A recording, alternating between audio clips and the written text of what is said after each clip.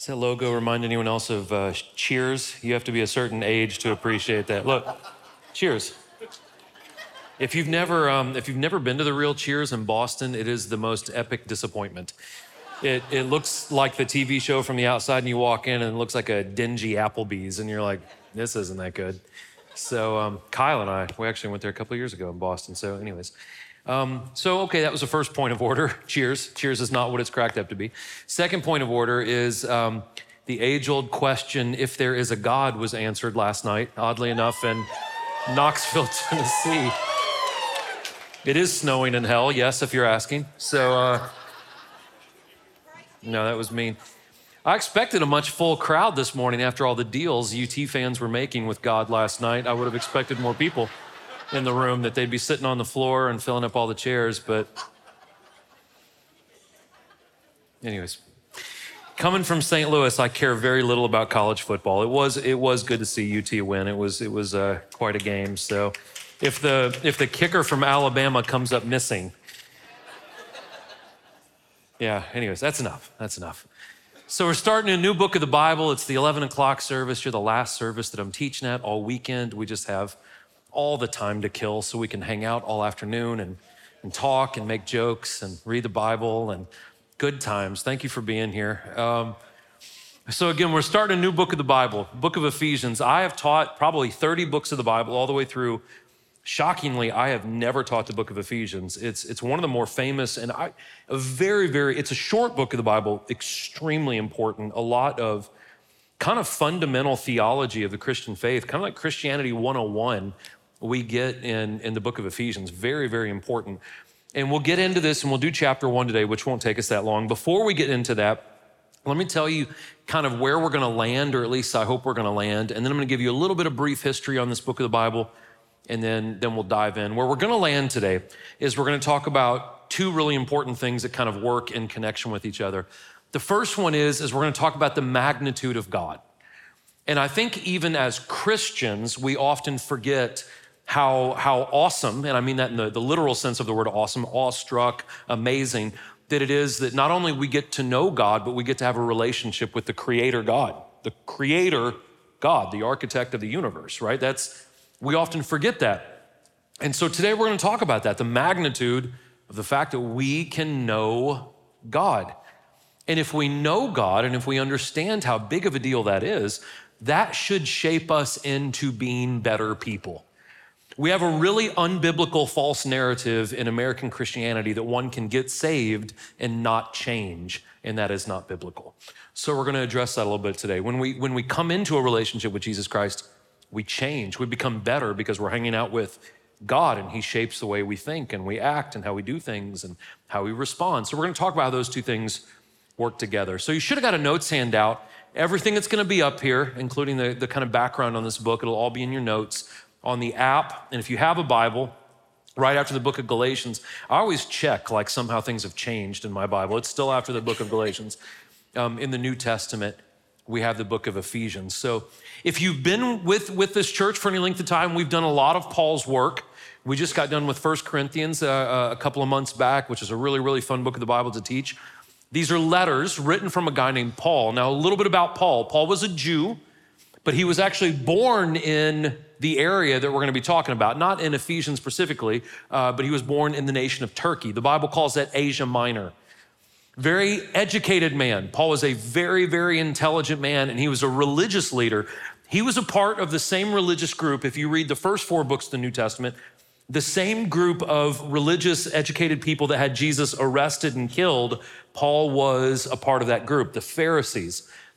And he persecuted the Christians after Jesus' crucifixion. He went after people who were still faithful to Jesus. He would arrest them, he would imprison them, he would sometimes kill them.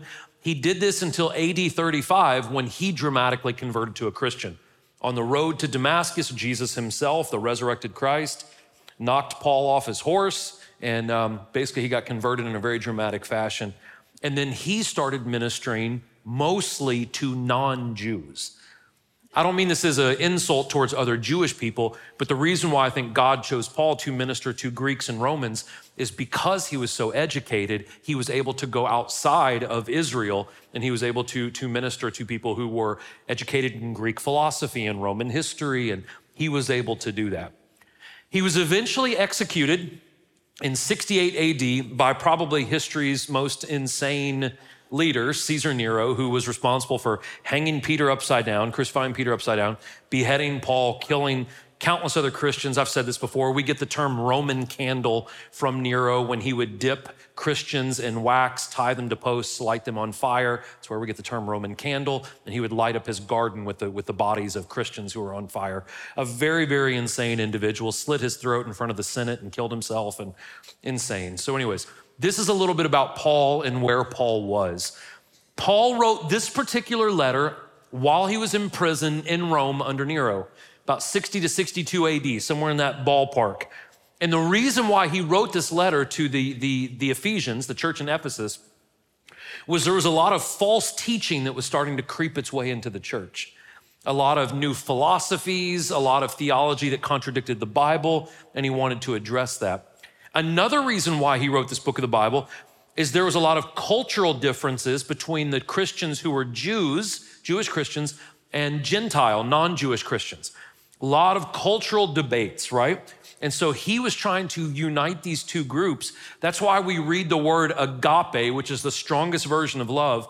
We read it 19 times in the book of Ephesians, unless I counted incorrectly, right? I always feel like when I say a specific number like that, someone inevitably is gonna go back and count. Be like, Corey, it was only 18, like never coming to church again. And anyway, so I'm gonna go ahead and say I might be wrong on that, but I counted 19 times that agape is used.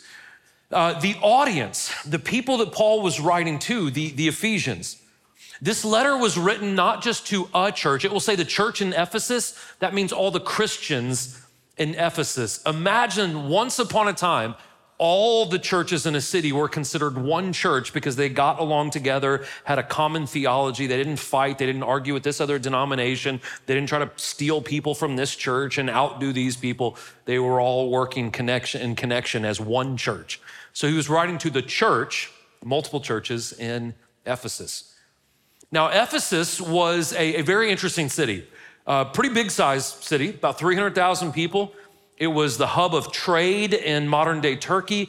It was beautiful. It was affluent. It was filled with very educated, intellectual people, also very pagan people.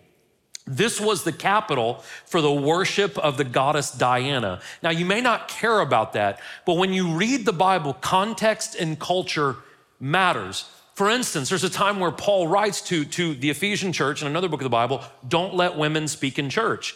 Now, some people read that and they're like, nah, tell your wife when you enter the doors, don't say anything. That's not what that means.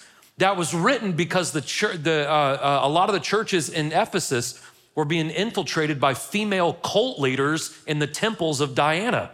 And these were people who, almost all the cults in Ephesus were led by women in the temples from Diana. And so they didn't know the true God. They were bringing in false teaching. So Paul's instruction to the people in Ephesians was don't let those women talk. They're not fit to yet. They haven't learned the Bible. So context and culture matters, or we can take the Bible way out of context, okay? So if you're a nerd in here, like me, and you kind of know, you want to know where you are in the world when you're studying these books of the Bible. We have Italy. Everyone knows Italy because of the boot, right? You have Greece. You see that's where Corinth is. Athens is there. And then over here the Bible calls it Asia Minor. We call it Turkey. On the west coast of Turkey, you have Ephesus. So if you're hanging out with some friends and they quote to you a scripture from Ephesus, you can absolutely blow them away and say, well, oh yes, Ephesus on the western coast of what is modern day Turkey. I'm familiar. And you can blow them away with your geographical knowledge of the book of Ephesians. Actually, you'll just look really pretentious and snooty. So probably don't do that. And there are some overarching themes in Ephesians, in the book of Ephesians. So Paul wanted to address bad theology. That was kind of number one. But to address bad theology, he gives us the basics of the Christian faith. Things like redemption, and we will define these things, our purpose, the grace of God, Predestination, right? Everyone starts sweating. You start fist fighting the Christian next to you. Reconciliation to God through a relationship with Jesus Christ. So basically, Paul is going to tell us in a nutshell that we are invited by Jesus to be restored and adopted into the family of God. Now, the reason why I underlined the word adopted right there is because I learned something really fascinating after I wrote this lesson. I usually get done with my lesson on Tuesday mornings because they have to proofread it and, print out the things and on the app and all that stuff. So I have to get done with it early in the week. Later on in the week, I was having lunch with a good friend of mine, and he was so excited about the book of Ephesians, and he had done a big study on it. And he said, what was interesting? I'm gonna tell you guys this. What's interesting about this word adoption so often in Ephesians is in Ephesus during this time, there was a hill in Ephesus. And if you had a baby that had physical deformities or maybe they were mentally a little slow or there was just something about your baby you didn't like, it was legal to take your baby to this hill in Ephesus and leave them for dead on this hill. And so what would often happen is other people in Ephesus would go up to the hill knowing that there would be newborn infants there. They would take the babies back to their homes and raise them. Not because they were good people, they would raise these people to be slaves for them their entire life.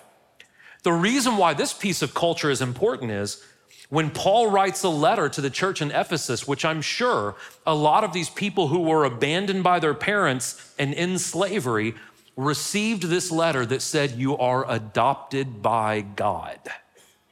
That's a big deal. See, again, culture and context add a little bit more flavor to this mix, paints the picture a little bit more clearly. Okay, let me pray. We're gonna get into chapter 1. I think you'll like it. There's a lot of good stuff in there, and then we'll go about our day, okay? Father, Lord, we love you. God, we thank you so much, Lord. Thank you for everyone in this room this morning. Thank you, God, that we can come in here and worship you freely. Thank you for the right to be able to read the word, God, and for us to talk about it. Lord, just keep your hand on us today, God. We need you. We desperately, utterly need you, Lord God. And just pray that you keep your hand on our church. Father, we pray for every church. We pray for every church in this city. We pray for our other campuses and the churches in those cities. And Father, we pray that ultimately you get all the credit, God. We pray that ultimately you get all the accolades and the praise and the honor and that you're proud of us, God. Lord, we love you and we thank you, God. Keep your hand on us today. In Jesus' name, amen. Okay, let's read this letter. Paul writes this, Paul, an apostle of Christ Jesus by God's will, to the faithful saints in Christ Jesus in Ephesus. Grace to you and peace from God our Father and the Lord Jesus Christ. Blessed is the God and Father of our Lord Jesus Christ, who has blessed us with every spiritual blessing in the heavens in Christ. For he chose us in him before the foundation of the world to be holy and blameless in love before him. He predestined us to be adopted as sons through Jesus Christ for himself, according to the good pleasure of his will, to the praise of his glorious grace that he lavished on us in the beloved one. So the first thing Paul says is he says, I'm an apostle, right? He opens up, hey, it's Paul, the apostle. In our modern day, apostle simply means someone that plants churches and then oversees those churches. That's what that means. In Paul's day, it meant a little bit more. To call someone an apostle meant that you had direct contact with Jesus Christ. And so Paul's situation was a lot different than everyone else's. He had direct contact, but it was a couple of years after Jesus had been crucified and resurrected, and he had direct contact with Jesus. So he was an apostle, and he addresses this to the saints. Now, the saints is not, and I'm not trying to be mean, like the Catholic Church mentions saints. The saints is all of us in this room. All of us who have chosen to follow Christ, we are the saints, the bride of Christ. And so the reason why that's important is this letter wasn't just for the Ephesians. This letter was written for us as well. All people who claim to follow Jesus, the saints, this letter is to us. And Paul makes it clear, first things first, we need to give honor to God. We need to praise God first, because everything we have that he's going to talk about is because of the grace of God. And this goes deeper than earthly provisions. He is talking about spiritual things that we need. And if we're being honest in here, and I do this too, and there's nothing wrong with this, but we need to go a little deeper sometimes. When we think about being thankful, this is what I do. I'll talk about me. Every day I do this. God, thank you for my wife. Thank you for my kids. Thank you for a roof over my head. Thank you for a car to drive. Thank you, God, that we have enough money in our bank account to buy groceries, which is saying a lot nowadays. Thank you, God, for all of these things. And that's good. There's nothing wrong with that. But I think we need to reset our minds to where we say, God, thank you for peace. Thank you for contentment. Thank you for joy. Thank you, Lord, for the power to live in the way that I should live. The deeper, more spiritual blessings, the greater needs of the soul, not just food to eat, spiritual food. That's the kind of stuff that Paul was getting at. He's going deeper into this. God, thank you for the spiritual fulfillment that you give us.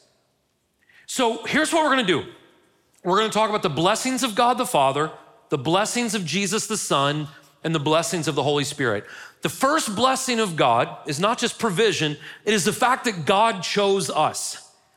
And when you say words like predestination and free will, this is when Christians, they start debating and they start fighting and we're smarter than you and denominations split off. And here's the thing, the idea of being chosen before the foundation of the world is a mystery because the Bible teaches both.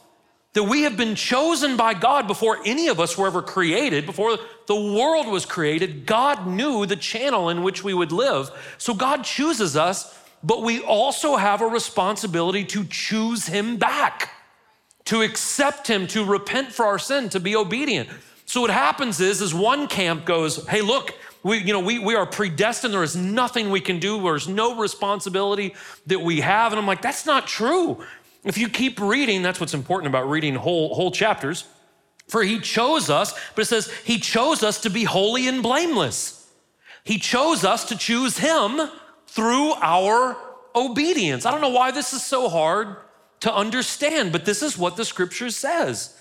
And so not only do we have the blessing of being chosen, listen to this, we have the blessing of becoming righteous by becoming holy. So when we repent for our sin, when we accept the grace and salvation of God, we are made blameless in the eyes of God. And that's only possible by the work of God, by the crucifixion, by the blood that was shed. Now again, here's where we go to extremes because we as humans just struggle with balance. We go to one extreme that says, we're gonna be perfect. That means I never make a mistake again. And if I do, I'm gonna beat myself down and I'm not righteous and I'm awful. And we go to this extreme. Or we go to the other extreme to where we think the grace of God is a license to live like hell. And it's not.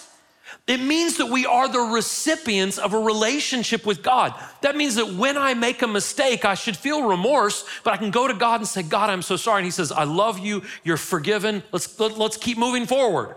That's what we live in. We live in this relationship with God. We are recipients of his grace and his mercy and forgiveness, but we have to live in that.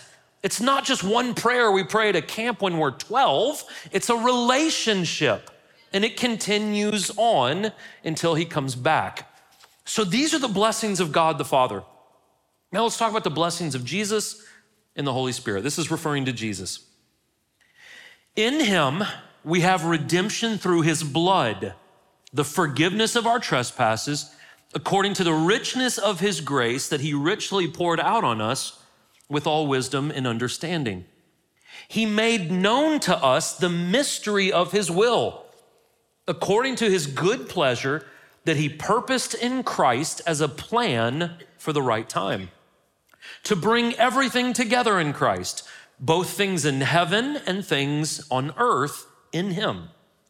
In him, we have also received an inheritance because we were predestined according to the plan of the one who works everything out in agreement with the purpose of his will, so that we who had already put our hope in Christ might bring praise to his glory. In him, this is referring to the Holy Spirit, you were also sealed with the promised Holy Spirit when you heard the word of truth, the gospel of your salvation, and when you believed. The Holy Spirit is the down payment of our inheritance until the redemption of the possession to the praise of his glory. There's some really good stuff in this. The first one is this. If you are in this room and you are new to Christianity, Christians believe in one God that expresses himself in three persons. We call that the Trinity. And if that makes no sense to you, it has never made sense to anyone. I don't care how arrogant they are and that they say they figured it out. It is not. No one has figured it out. It's a mystery. 1 and 3 are different, but it's the same in the economy of God, and we just have to be okay not understanding that. Well, Corey, I get it. It's like an egg. It's not like an egg. God is much more complicated than that dozen things in your fridge. It's beyond our understanding. And listen, guys, you should be okay with that. You should be okay knowing that God is beyond our comprehension. He's God, he's infinite, and we are finite, and that's okay. What we do need to know is this. We receive different unique blessings from the different persons of the Godhead, is what they call it. We receive blessings from the Father, we receive blessings from the Son, and we receive blessings from the Holy Spirit. From the Son, we get redemption, we get forgiveness, we get enlightenment, we're gonna define all these things, and we get enrichment. Now, these words we often use in church, but I'm not sure that we always know what they mean. Redemption simply means to be bought back or to be freed of slavery. Again, this word would have meant a lot to the recipients of this letter. What it means for us is every single one of us is born into a sinful nature, right? We are born into the propensity to make mistakes and do evil things. We are born into that.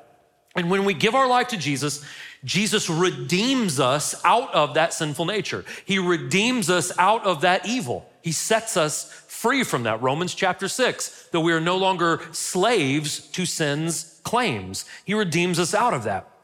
Now, forgiveness works in conjunction or in tandem with forgiveness and redemption work together.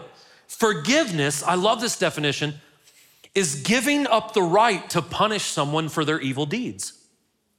So here's the thing. God has every right to punish all of us for the evil we have done. But when we ask for God's forgiveness, God forfeits his right to punish us, and he forgives us. So when we give our lives to Jesus, the work that he did, not the work we do, the work he did, gives us freedom, and it reconciles us to God. That is a huge gift. That's a big gift. And that salvation also enlightens us. It opens up our eyes. It lets us know more of the mysteries of the will of God. If you're in this room and you picked up a Bible before you gave your life to Jesus, what is simple to Christians, the very simple principles of this book make no sense to someone that doesn't have the Holy Spirit. Things that Jesus talked about, like praying for those that persecute you, loving those that hate you. If someone steals your shoes, give them your shirt. If someone asks you to walk a mile, walk 2 miles. To the world, that makes no sense. But when we have God in us and we read the teachings of Jesus, the teachings of Paul, the teachings of Peter and James and Jude and the other authors of the New Testament, it's like a curtain has been lifted off of our eyes. Oh, it makes perfect sense. It's clear. This is how we should live our lives. And as we grow in a relationship with God through prayer, through reading the Word of God, we start to understand more of the nature of God and the character of God and the wisdom of God, and it changes our lives. It helps us to live more fulfilling, more content lives, and we're enriched. So verse 11, again, reaffirms to us we are predestined by the one who works out everything. But it is only when we choose to live in agreement with him that we inherit the things of God.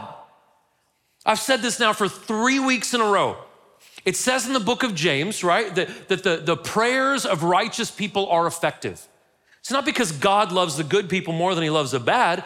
What happens is when we have a relationship with God, we're living the way he wants us to live, we pray for the things of God, and when we pray for the things of God, we receive them. When we pray for anything in the will of God, we get those things. So the way we see God work in our life is we agree with God. We agree with how he wants us to live. We accept God's desires for us, and we lay our desires back. And when we put our desires back and we live by God's desires, we inherit the things of God, both in this life, like the fruit of the Spirit, joy, peace, patience, kindness, gentleness, self-control, these kinds of things. We inherit those things, and then we get to be with God for eternity. So we are enlightened, we are enriched, we are redeemed, we are forgiven by Jesus, and we receive the Holy Spirit. When we give our lives to Jesus, we are sealed with the promised Holy Spirit. When did God promise us that? About 700-800 years before Paul wrote these letters, Joel, one of the prophets, said there will come a time where God will pour out his Holy Spirit on all people. And this Holy Spirit, Paul says, is the down payment of our eternal reward. What that means is the Holy Spirit you receive from God when you genuinely give your life to Christ, that's a down payment. That's a touch of heaven. It's a piece of God. It's a taste of what is to come. That's why I find it shocking that so many churches are afraid to talk about the Holy Spirit. I'm good with God, I'm good with Jesus. That spirit stuff's a little weird for me, right? It's a little weird for me. Like packing 110,000 people in a stadium and worshiping a piece of leather. It's a little weird to me, right? Just had to take a jab there. Anyways. But people think it's a little weird, but it's biblical. This is a down payment for us. And what the Holy Spirit does is it gives us what we need until Christ comes back for us. Again, he gives us the gifts of the Spirit that we can work in. 1 Corinthians chapter 12, wisdom, discernment, knowledge, faith, tongues, interpretation of tongues, healings, miracles. He gives us these things until he comes back because we need these things. He lets us produce the fruit of the Spirit. He gives us counsel. He gives us comfort. And then when Jesus returns, this is why it says in 1 Corinthians, all the gifts will go away because we don't need just a fraction of God anymore. We receive the fullness of God. We have the down payment now, but eventually we're gonna get the entire thing. So we don't need the down payment anymore. We're about to get the whole thing. But Paul says this is very important. This is the down payment. That's the blessing of the Holy Spirit. Last part. I won't make any more, I'm sorry, I was derogatory against football. That's the great God of the Southeast, and I was offensive there. I'm so sorry. This is why, since I heard about your faith in the Lord Jesus and your love for all the saints, I never stop giving thanks for you as I remember you in my prayers. I pray that the God of our Lord Jesus Christ, the glorious Father, would give you the spirit of wisdom and revelation in the knowledge of him. I pray that the eyes of your heart may be enlightened so that you may know what is the hope of your calling, what is the wealth of his glorious inheritance in the saints. And remember this, and what is the immeasurable greatness of his power towards us who believe according to the mighty working of his strength. He exercised this power in Christ by raising him from the dead and seating him at the right hand in the heavens, far above every ruler and authority, power and dominion, and every title given, not only in this age, but in the age to come. And he, God, subjected everything under his, Jesus' feet, and appointed him as head over everything for the church, which is the body, the fullness of the one who fills all things in every way. So Paul kind of concludes this opening salutation, this greeting. He ends it by mentioning that he prays for these Christians. What does he pray for them for? He says, I pray that you have wisdom, revelation, and knowledge. I pray that you have the wisdom and revelation of who Jesus is, the knowledge of who Jesus is. The reason why he prays that is the things of God are incomprehensible without God's help. We need God to show us who he is. He does that through his word. He does that through prayer. He does that through working in our lives. But even with the word and even with the Spirit, we're not gonna comprehend everything on this side of heaven, okay? So we need as much wisdom as we can get. So we need to pray for wisdom. Listen, wisdom is a gift. You can't learn wisdom by going to college. You can't gain wisdom through podcasts. You cannot gain wisdom from any amount of textbooks. Wisdom is a gift given to us from God. As far as I know, the only gift in the New Testament that the Bible says you will always receive if you ask for it is the gift of wisdom. That every time we ask God for wisdom, it says in the book of James that he will give us wisdom and he will give it to us in abundance. So wisdom is important because it not only helps us make good choices, not only does it help us understand Scripture, wisdom also gives us the ability to live out the truth that we hear. What does that mean? We can know what is right and wrong, but if we do not do what is right and stay away from what is wrong, we're not wise. There's a lot of people who claim to be Christians who say, oh, I know Jesus. That's awesome. James says the devils in hell know Jesus. The difference is they are not living for Jesus. It is not enough to know the truth. True wisdom is to act on the truth. Everyone's good with that, right? Well, I know who Jesus is. That's fantastic. Satan knows who Jesus is. They used to live together in heaven before he got booted out. Satan is not saved because of his knowledge. We must act on that knowledge. So wisdom comes, it brings a revelation. And we should be seeking wisdom. My advice to you, every time you pray, if you ask for anything for yourself, God, give me wisdom. Let me tell you, if there is one gift of the Spirit that the world needs in 2022, it is the gift of wisdom. It is the gift of wisdom. We need that more than in my life than we ever have. We need wisdom and discernment. And if we have wisdom, it says the eyes of our heart are enlightened. What Paul prays for the Christians, a couple more things. He prays that they understand that their hope is in Jesus. So we already talked about cheers. That's kind of an old man thing to do. Here's another old man thing to talk about. Occasionally I look at my 401k, which is quite depressing. And periodically I get on the app and I'm like, I'm losing a lot of money right now. And so I've stopped looking at it. And it stopped depressing me. It did for a little bit. But the reason why it stopped depressing me is God reminded me, Corey, your hope is not in the American economic system. My hope is not in world powers. If it was, man, we're talking about nuclear stuff right now. It's a little scary, right? My hope is not in politicians. My hope is not in culture. My hope is not in entertainment. My hope is not in any of that. I have had to be reminded, Corey, your hope is in Christ, and that's it. Everything else is sinking sand, and that should be pretty darn obvious right now. So, not only does he want us to remind us that our hope is in Christ, Paul wanted to remind us that we have spiritual and mental blessings in God. That God helps us in our spirit. He strengthens us. That he helps us mentally. What do you mean by that? The Bible says that we are given a clear, sound mind by God. That we are to be able to capture evil thoughts and be able to have sound decision-making abilities. That we are giving mental and spiritual blessings by God. And then I love what Paul writes here. I told you to remember this. I know you did. The immeasurable greatness of his power towards us. That God gives us the power through his Holy Spirit to live the way he wants us to live. That we are given power. This is why I tell people I'm not trying to get all kooky on you guys this morning, but whenever people say, Corey, I think there's a spirit in my house, then say in the name of Jesus, get out of your house. You have the power to do that. I don't have to come over and throw oil on stuff and do a bunch of stuff and light some crosses in your front yard. I don't have to do all that crap. Just say in the name of Jesus Christ, leave. You have power, you have dominion to do that because of the Holy Spirit of God. You don't have to be afraid of anything. God has given you immeasurable great power, and it's demonstrated through his son, Jesus Christ. So to have hope, though, to live in hope, to not live in fear in the crazy world we live in, to have the power of God in our life that not only lets us sustain life, but we get to flourish in life. If we're to possess those things, we have to have a relationship with Jesus. Listen, you can't live like hell and then expect to cast evil spirits out of your home. If you're entertaining evil, you can't just say, okay, in the name of Jesus, leave. It's gone too far. You have opened the door for this garbage into your home. I'm telling you, man, some of you guys need to watch what you let in your house.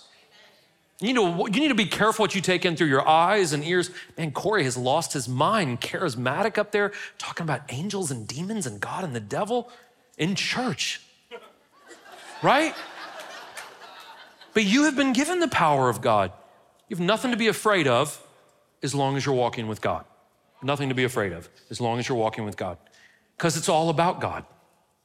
Verse 20 through 23, I love this. So right after Paul talks about the immeasurable greatness of the power that God gives us, he then says he exercises that power through Christ, his son. What Paul is saying is this: the same power that resurrected Jesus from the grave, that's what you have.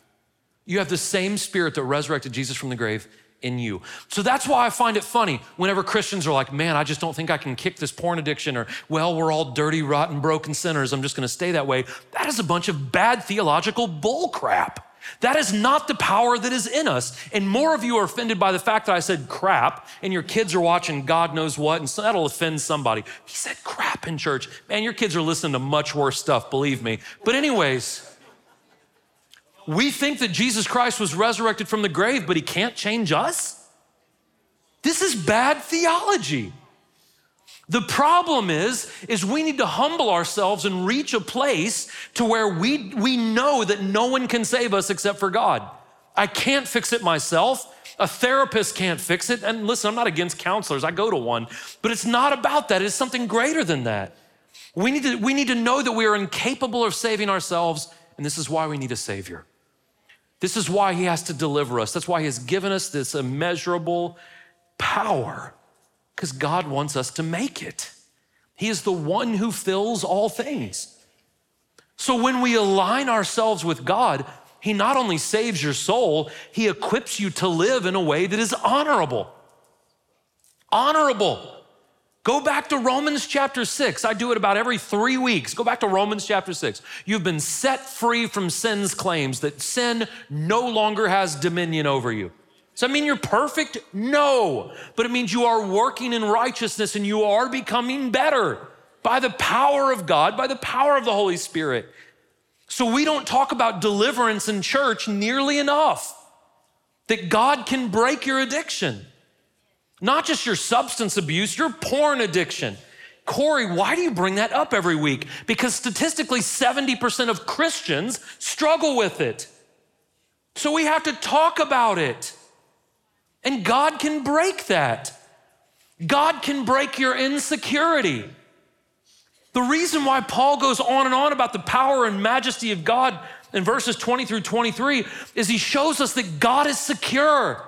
And if God is secure, and if I'm aligned with God, I should be secure.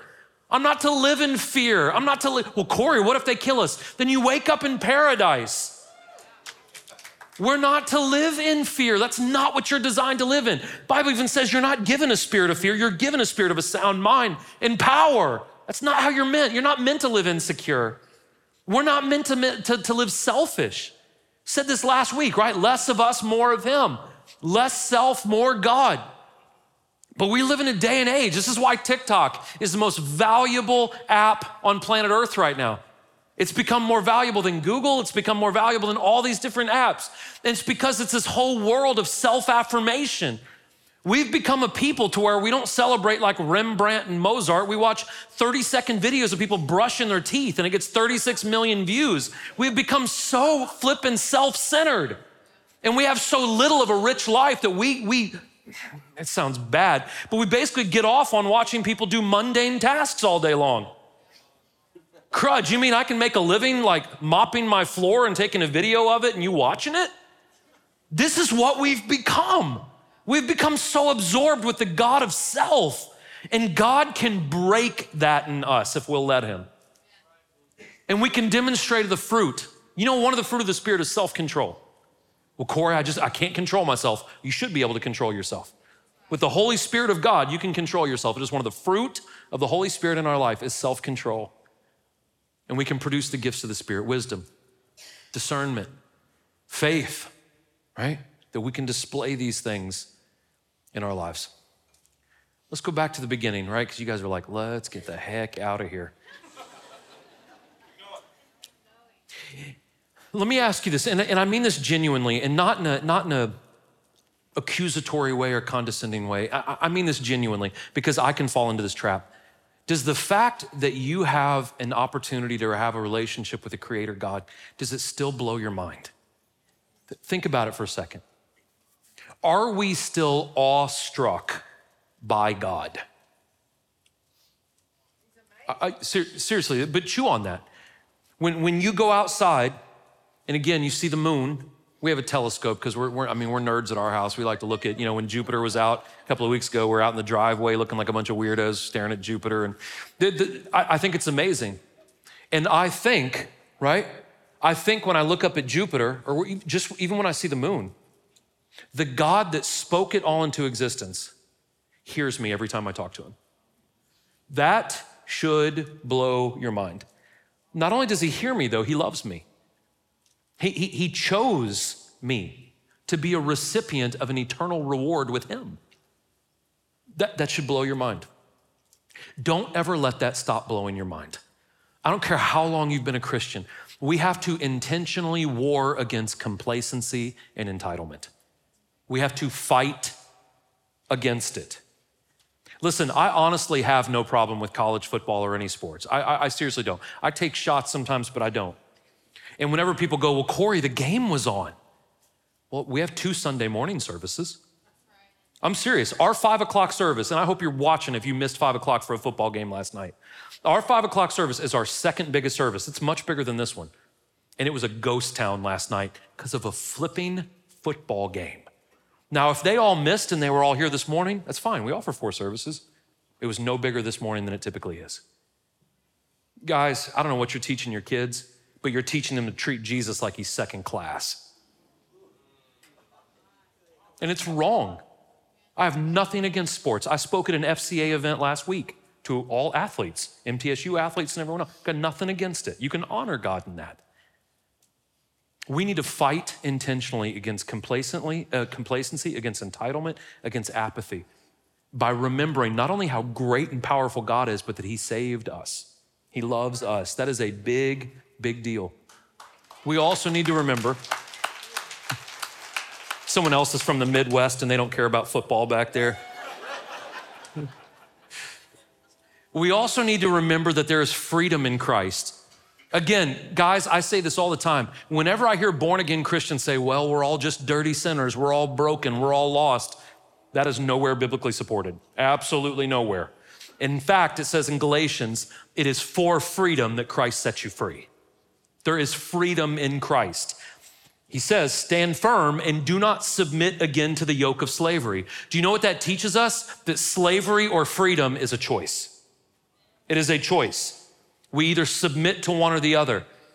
And we have the choice to live in freedom, but we must choose to walk away from evil and walk away from ourselves and towards a gracious God. Well, Corey, I just cannot get free of the porn addiction. Man, if you got to throw away the laptop, if you got to confess to your wife, if you got to confess to someone at work, if you got to put software on your phone, whatever you got to do, you can be set free of it if you want to be set free of it. With God's help and good community, you can be set free, but you have to want to. Well, Corey, I keep getting drunk and doing this. Well, that means you may not be able to go to, girls' night on Friday at the bar. You may have to stay away from that. You may have to get a new set of friends. You may have to cut some things out of your life. You can be set free, but you have to want to be set free. Unfortunately, so many people think they can have one arm in this world and one arm in this world, and you cannot. Jesus says this, no person can have 2 masters. You're either gonna love one and hate the other or hate one and love the other. You have to make a decision, Jesus says. We have to live responsibly. Does God choose us? Yes, but we have to be responsible enough to choose him back. We have to do that. There's freedom though. There is also power to live righteously.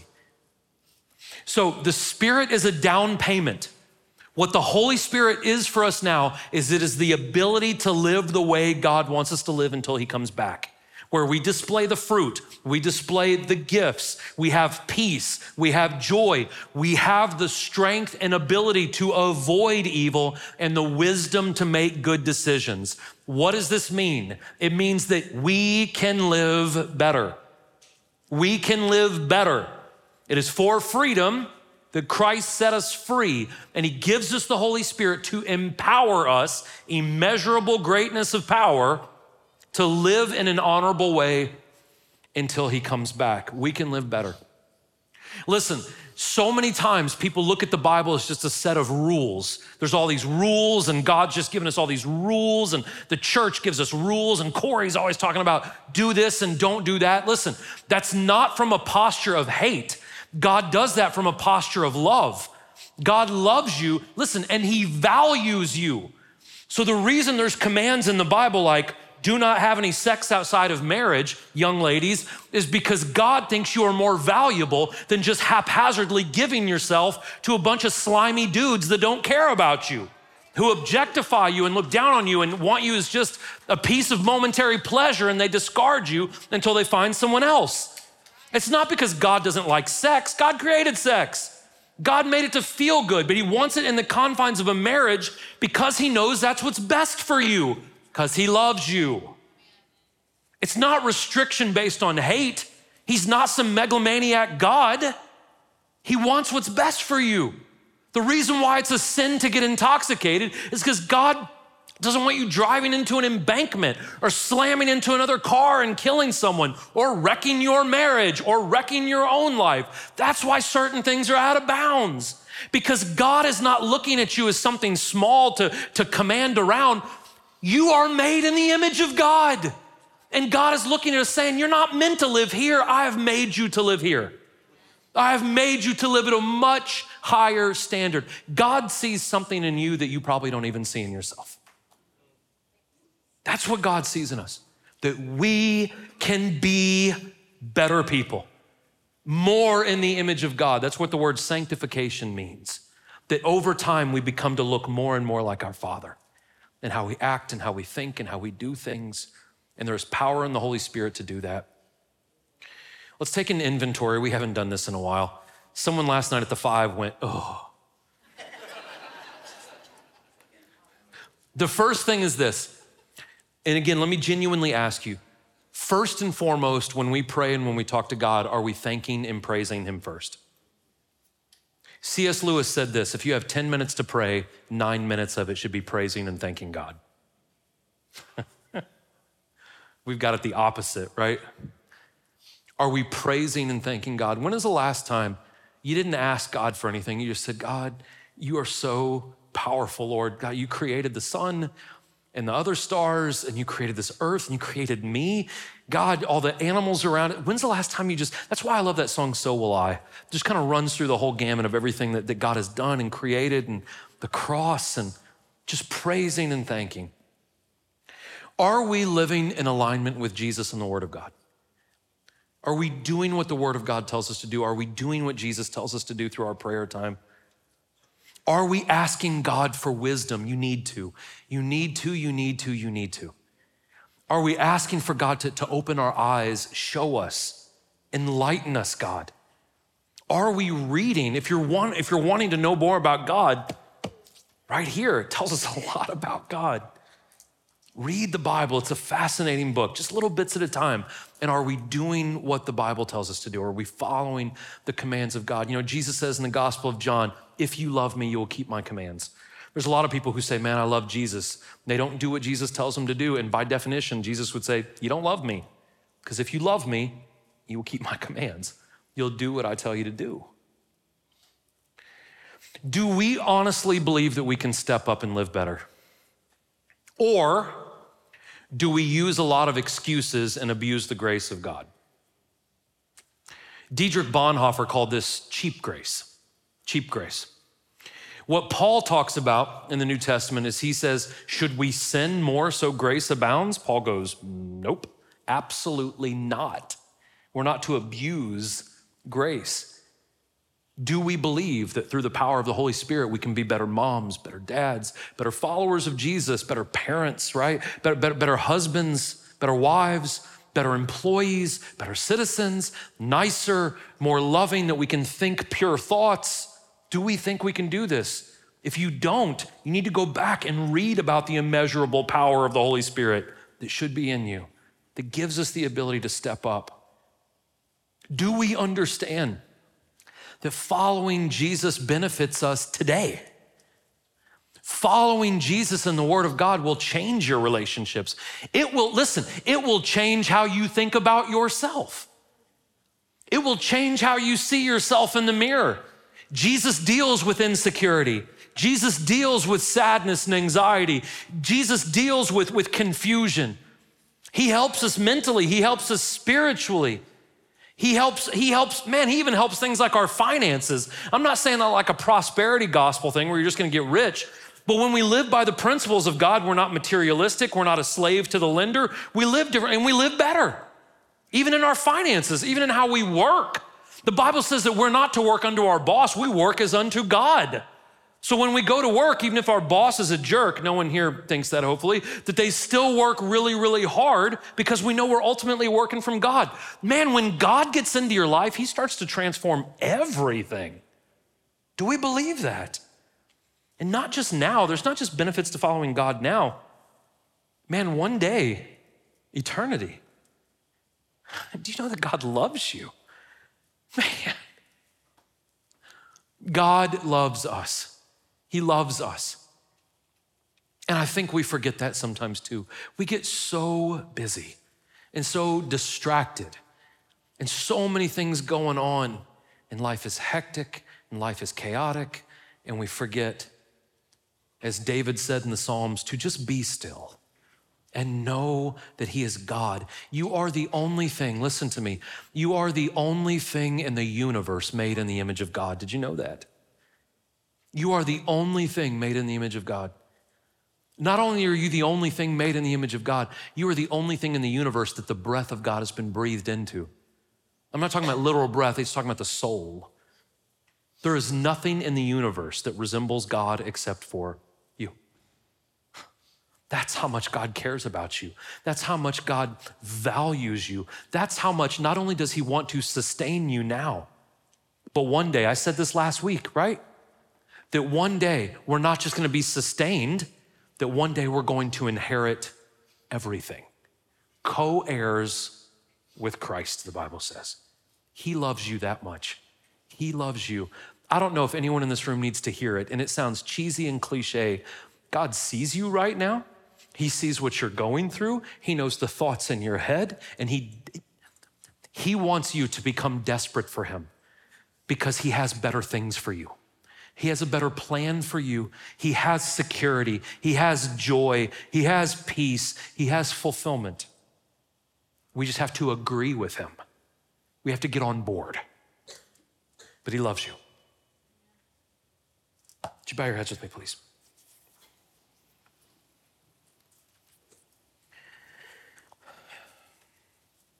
If you are in this room and maybe you do not have a relationship with God, or maybe you're very, very new. If you have any questions, up here on my right, your left, Pastor Amanda, she's our student pastor. If you have any questions for Amanda, she'd love to talk with you. Anything. She's not offended by questions. She's a very calm, level-headed person. If you'd like to talk with her, she'd love to talk with you, okay? We also have men and women on both sides of the stage if you need prayer for anything. Listen, some of you, and I'm not trying to pick on you because I deal with it, some of you may need someone to pray with you about your apathy, your complacency, or maybe your entitlement. We can all slip into it, guys. Maybe you need prayer for family or friends. Maybe you need prayer for finances or a job situation. Whatever it is, please let someone pray with you. The last thing is there is communion all the way around this room. Wherever you see a lamp on a table, and if you're sitting in the middle section on these posts, there's communion. The communion is bread and wine that represents the body and blood of Jesus Christ.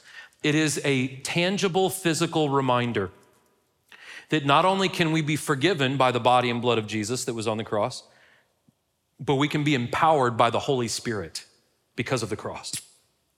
That not only can we be forgiven, that we can be empowered, and then we can live the way that God wants us to live, honorably. Everyone is welcome to take communion as long as you ask Jesus to forgive you, okay? Let me pray for you. Father God, we love you. Lord, I don't know why I feel the need to harp on this for a second. God, for any of us in this room that don't feel valuable, for any of us in this room who may be hurt or scarred, maybe we are insecure, maybe we've become lazy in our faith, God, maybe we've become entitled. Father, shake us out of that mindset. Remind us, God, that you love us, that you are our source of strength, that you are our source of fulfillment and peace.